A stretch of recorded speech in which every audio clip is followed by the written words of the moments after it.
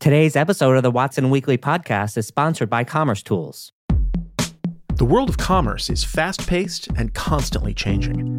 Commerce Tools, the global leader in commerce and creator of the powerfully composable mock architecture, enables commerce leaders to turn possibilities into reality. Commerce Tools helps businesses go from underperforming to overachieving, and from keeping up to setting the pace, all at a lower total cost. Go to commercetools.com to learn how to get started. It's May 22nd, 2023, and this is the Watson Weekly, your essential e-commerce digest. Today on our show, Google's AI and retail announcements, Klaviyo's IPO filing, Target Q1 2023 earnings, Shein's marketplace expansion, and finally, the Investor Minute, which contains 7 items this week from the world of venture capital, acquisitions, and IPOs. But first, in our shopping cart full of news, Google's I.O. announcements show it will continue to innovate in AI and retail. The narrative in advertising and retail in the last 20 years has been a battle between Google owning search share and Amazon slowly taking first search share of e-commerce. While Microsoft has recently seized the initiative in ChatGPT, Google's quick response most likely means that the next 10 years could be the same as it ever was. Google's likely not going to lose share of consumer searches to Microsoft's Bing search engine. The reason is that ChatGPT can only seize the advantage over Google if Google's Bard is inferior for a long time. Microsoft seems more likely to push its advantage in the business world. The average consumer may not use ChatGPT unless it's embedded in other apps, but the average business will, regardless of the size. The technology will be a labor saver and productivity enhancer. A few new things I saw from Google's push of AI into the front of consumer search. We have potentially seen the beginning of the end of Google's search results answer box to be replaced by AI responses. Google users will benefit from not having to filter as much, and the benefit for the engine to understand multiple dimensions of user intent at the same time and translate that meaning better than ever. At the end of the day, though, Google is reliant on the data you give it, and so the dynamic of brands needing to give high-quality data to Google Shopping to feed the engine will remain unchanged. And people aren't going to start giving that data to Microsoft unless there's some existential reason to, and there simply isn't one. Who loses in an AI-driven search world? Ultimately, I think the biggest losers in the content publisher market are those that were in the middle to the bottom of the first, second pages of results. A lot of this content is sources trying to tell you how to make a decision or solve a particular problem. Instead, the AI will tell you straight away how to evaluate your query, including the things you used to rely on Consumer Reports or Wirecutter for, and what evaluation criteria are even important to begin with. But none of this cuts out Amazon. Everyone needs solid logistics. That said, it is possible that Amazon could lose some first search share back to Google if it doesn't have a great response in the next 3 to 6 months.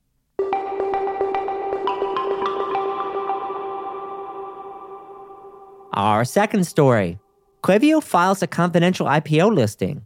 The e-commerce world and my network are buzzing about the news that Klaviyo has confidentially filed for IPO later this year. There are a few points that have me curious. First, economic signs are mixed at best. Inflation is still double the Federal Reserve's target of 2%, but it's down from 6 to 8%. This sounds like progress, right? Well, not so fast.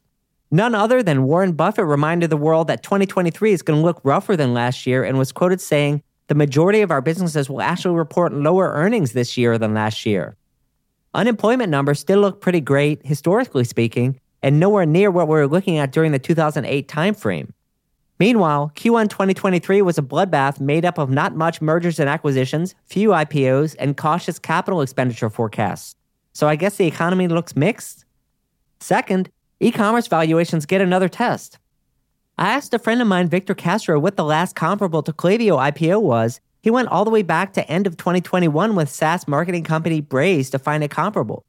Make no mistake, Klaviyo at the end of 2023 will provide a solid test of the e-commerce SaaS IPO market. Right now, I'm seeing even relatively solid SaaS companies being given 2 to 3 times annual recurring revenue multiples in whisper M&A talks.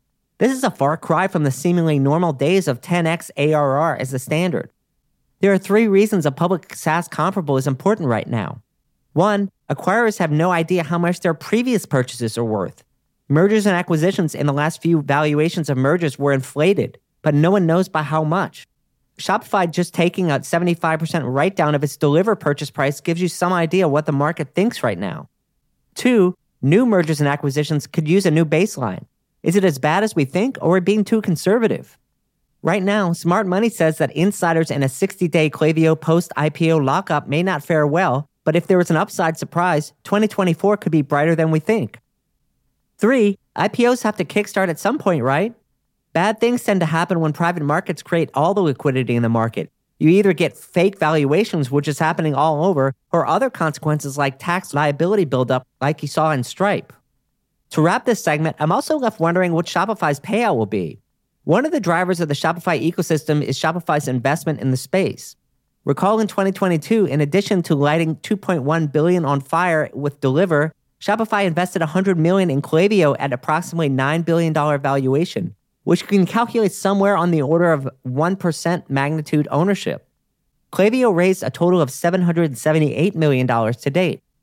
While I saw that last year Klaviyo was said to have $140 million in revenue in one report, another recent WSJ report about the IPO puts Klaviyo annual recurring revenue at $575 million.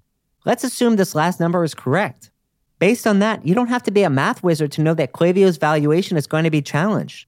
If Klaviyo is valued at even 10x annual recurring revenue, that would mean it's valued closer to $6 billion than $10+ billion I'm sure it would like to go to market with. I think for now, that's probably a good range for Klaviyo given that the company is a category leader.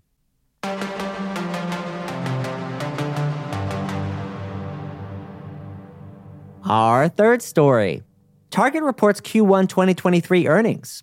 Last week, Target reported its Q1 2023 earnings, and while they were good from an expectations point of view, they still pointed to warning signs. I gathered a few economic insights from the call. Overall, frequency and replenishment seems to be the key to retail at the moment, and most retailers or brands either have it or they don't. If they have it, then consumers continue to shop those items even as they make trade-offs. If retailers don't have it, sales are off. I think this is the definition of muddling through. Here are a few tidbits from the call. The company is maintaining 2023 full-year guidance but predicting comparable sales declines in Q2.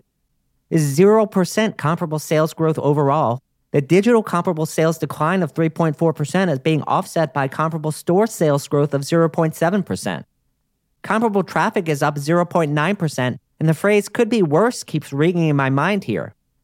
Inventory levels are down by 16% year over year, which reflects continued inventory discipline, likely contributing to an operating margin achievement of 5.2%, ahead of last year and this quarter's guidance. Target's, quote, other revenue increased 10.2%, which is less than half the growth of Amazon's Q1 advertising revenue growth of 23%, and significantly less than Walmart's 41% advertising growth in Q1. Advertising is the biggest missed opportunity at Target, and the second place is not even close. 97% of sales were fulfilled by stores. This is always an interesting data point to track at Target, which operates differently than most e-commerce operators. Total revenue of $25.3 billion grew 0.6% compared with last year, reflecting total sales growth of 0.5%. Back to frequency for a moment. Here's how categories are breaking down across mass merchandise right now at Target.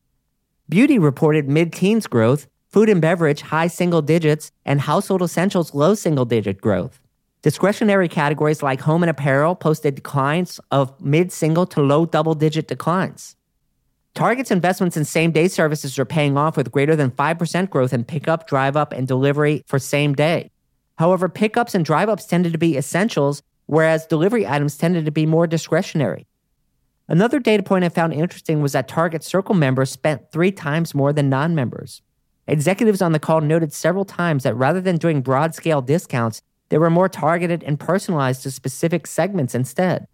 Overall, I'm not too surprised by Target's cautious earnings and guidance except for one thing. While the retailer was expecting Q2 to be worse than Q1, it is expecting much better results in the second half of the year. The reason is Target has a high exposure to the upcoming retail calendar events like back to school, Halloween, Thanksgiving, and holiday. One last word. The funniest thing I noticed on the call was that the company all but said that due to the huge collapse of Bed Bath & Beyond, there are market share gain opportunities it's poised to take advantage of. Of course, it didn't mention Bed Bath by name, but the implication was clear to me.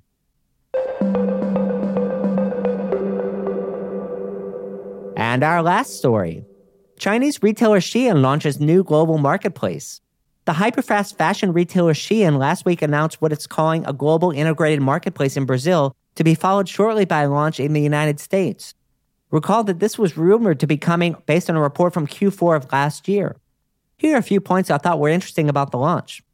Shein is planning to share some amount of real-time data and insights with its sellers. It's not clear what categories Shein is prioritizing. Joseph at Marketplace Pulse noticed that Amazon brand Anchor was already listed on the U.S. marketplace as a seller, despite Shein being a fashion and beauty-oriented website. Who's looking for electronics on Shein? I guess they plan to develop this. Here are a few thoughts that came to mind. First, I'll get Shein one thing. It has the traffic to build a good-sized marketplace. The big question will be, are shoppers looking for these items on Shein rather than going to Amazon? The answer to that question could determine if Shein becomes a serious Amazon competitor in the future. Second, what would the average selling price on a marketplace like Shein be? I'm not sure what the fees are, but how does the seller make money on items that are surely lower than a $15 price point?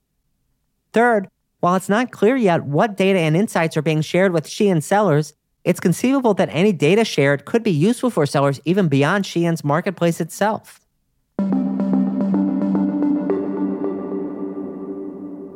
Hey Watsonians, this is Rick. Want to get my take on a burning question and have me answer on this podcast? You can start a topic on the RMW Commerce community and just ask. The community is full of e-commerce diehards just like you talking about important e-commerce issues. You can contribute to the conversation at community.rmwcommerce.com today. Now a word from our sponsor, Commerce Tools. When a multi-billion-dollar beauty brand's e-commerce platform neared the end of its life, the entire business was at risk, including the ability to serve customers. By switching to Commerce Tools and embracing a more flexible mock architecture, the retailer's vision for connecting in-store and personalized shopping experience became a reality. The brand can now roll out new features within days, securing its position as a modern brand that uses technology to its advantage. If you're being held hostage by your technology platform and your developers have thrown up their hands, tell them to start a free trial at commercetools.com today.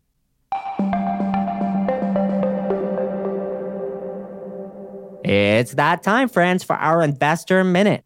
We have 7 items on the menu today. It's always a good sign when so many Watsonians are raising money. I feel like I have a personal connection to a lot of today's entries. First, wearable warehouse device startup Ox raised a $12.6 million Series A to drive worker productivity improvements. Ox's leading innovation is a patented wearable device experience that features novel voice capabilities and visual-based workflows directed through artificial intelligence. Given that labor is one of the most difficult things to scale in the supply chain, it makes sense that there are startups focused not just on robotics, but also on maximizing the productivity of human labor. CEO Charu Thomas's Ox does just that. Congrats to my friend Charu on the fundraising. Second, Shopify agency Half Helix acquired AbleSense to add more Shopify B2B e-commerce expertise. Both companies are considered leading agencies in the Shopify world, and so the continued expansion makes sense. Congrats to Matt King and Peter Humphrey and my friends at Half Helix on the acquisition. Third, wholesale e-commerce platform Foundation raised a $3 million seed round. The whole idea behind Foundation is that wholesale e-commerce is an afterthought for most direct-to-consumer e-commerce platforms. The founder of Foundation, Shiv Agarwal, is a serial entrepreneur and is one of the original founders of Fabric, before leading that company to raise money and hire its current CEO, Faisal Masood. Congrats to Shiv on his new journey. Fourth, Pietra Brand Studio closes a Series A extension worth $16 million. Pietra has a long journey from its previous business model attempting to help diamond creators sell engagement rings. Instead, the company pivoted into being kind of a brand studio, helping creators with branding, sourcing, channel expansion, and logistics, which seems to put its brands on the Shopify platform. Fifth, customized nootropics brand Thesis recently closed a funding round of $8.4 million. Is it a placebo? Is it not a placebo? The investment was then interestingly led by a partner at Unilever Ventures, which gives the brand a potential future exit as well. The company originally came out of New York-based accelerator XRC. Sixth, Shopify invests in Nigerian fintech firm Namba, led by Base 10 Partners. This mention is interesting because I don't typically track e-commerce developments outside of North America too closely. The fact that Shopify participated in the funding makes it interesting. While Shopify continues to position itself as an e-commerce platform for entrepreneurs worldwide, in emerging markets, it looks to be making bets on other platforms too, recognizing that one size may not fit all. In Nigeria, Namba offers small and medium merchants the ability to accept payments by a mobile and POS terminal. Likely, this investment gives Shopify the ability to watch this market a little more closely. And finally, Indian-based omnichannel technology platform provider Ace Turtle raised $34 million in a Series B. Ace Turtle handles the software and retail operations capabilities for European and American licensing brands like Wrangler and Toys R Us operating in Indian and Southeast Asian markets. Congrats to my friend Nitin Chabra on the round. That's all for this week. Till next time, Watsonians.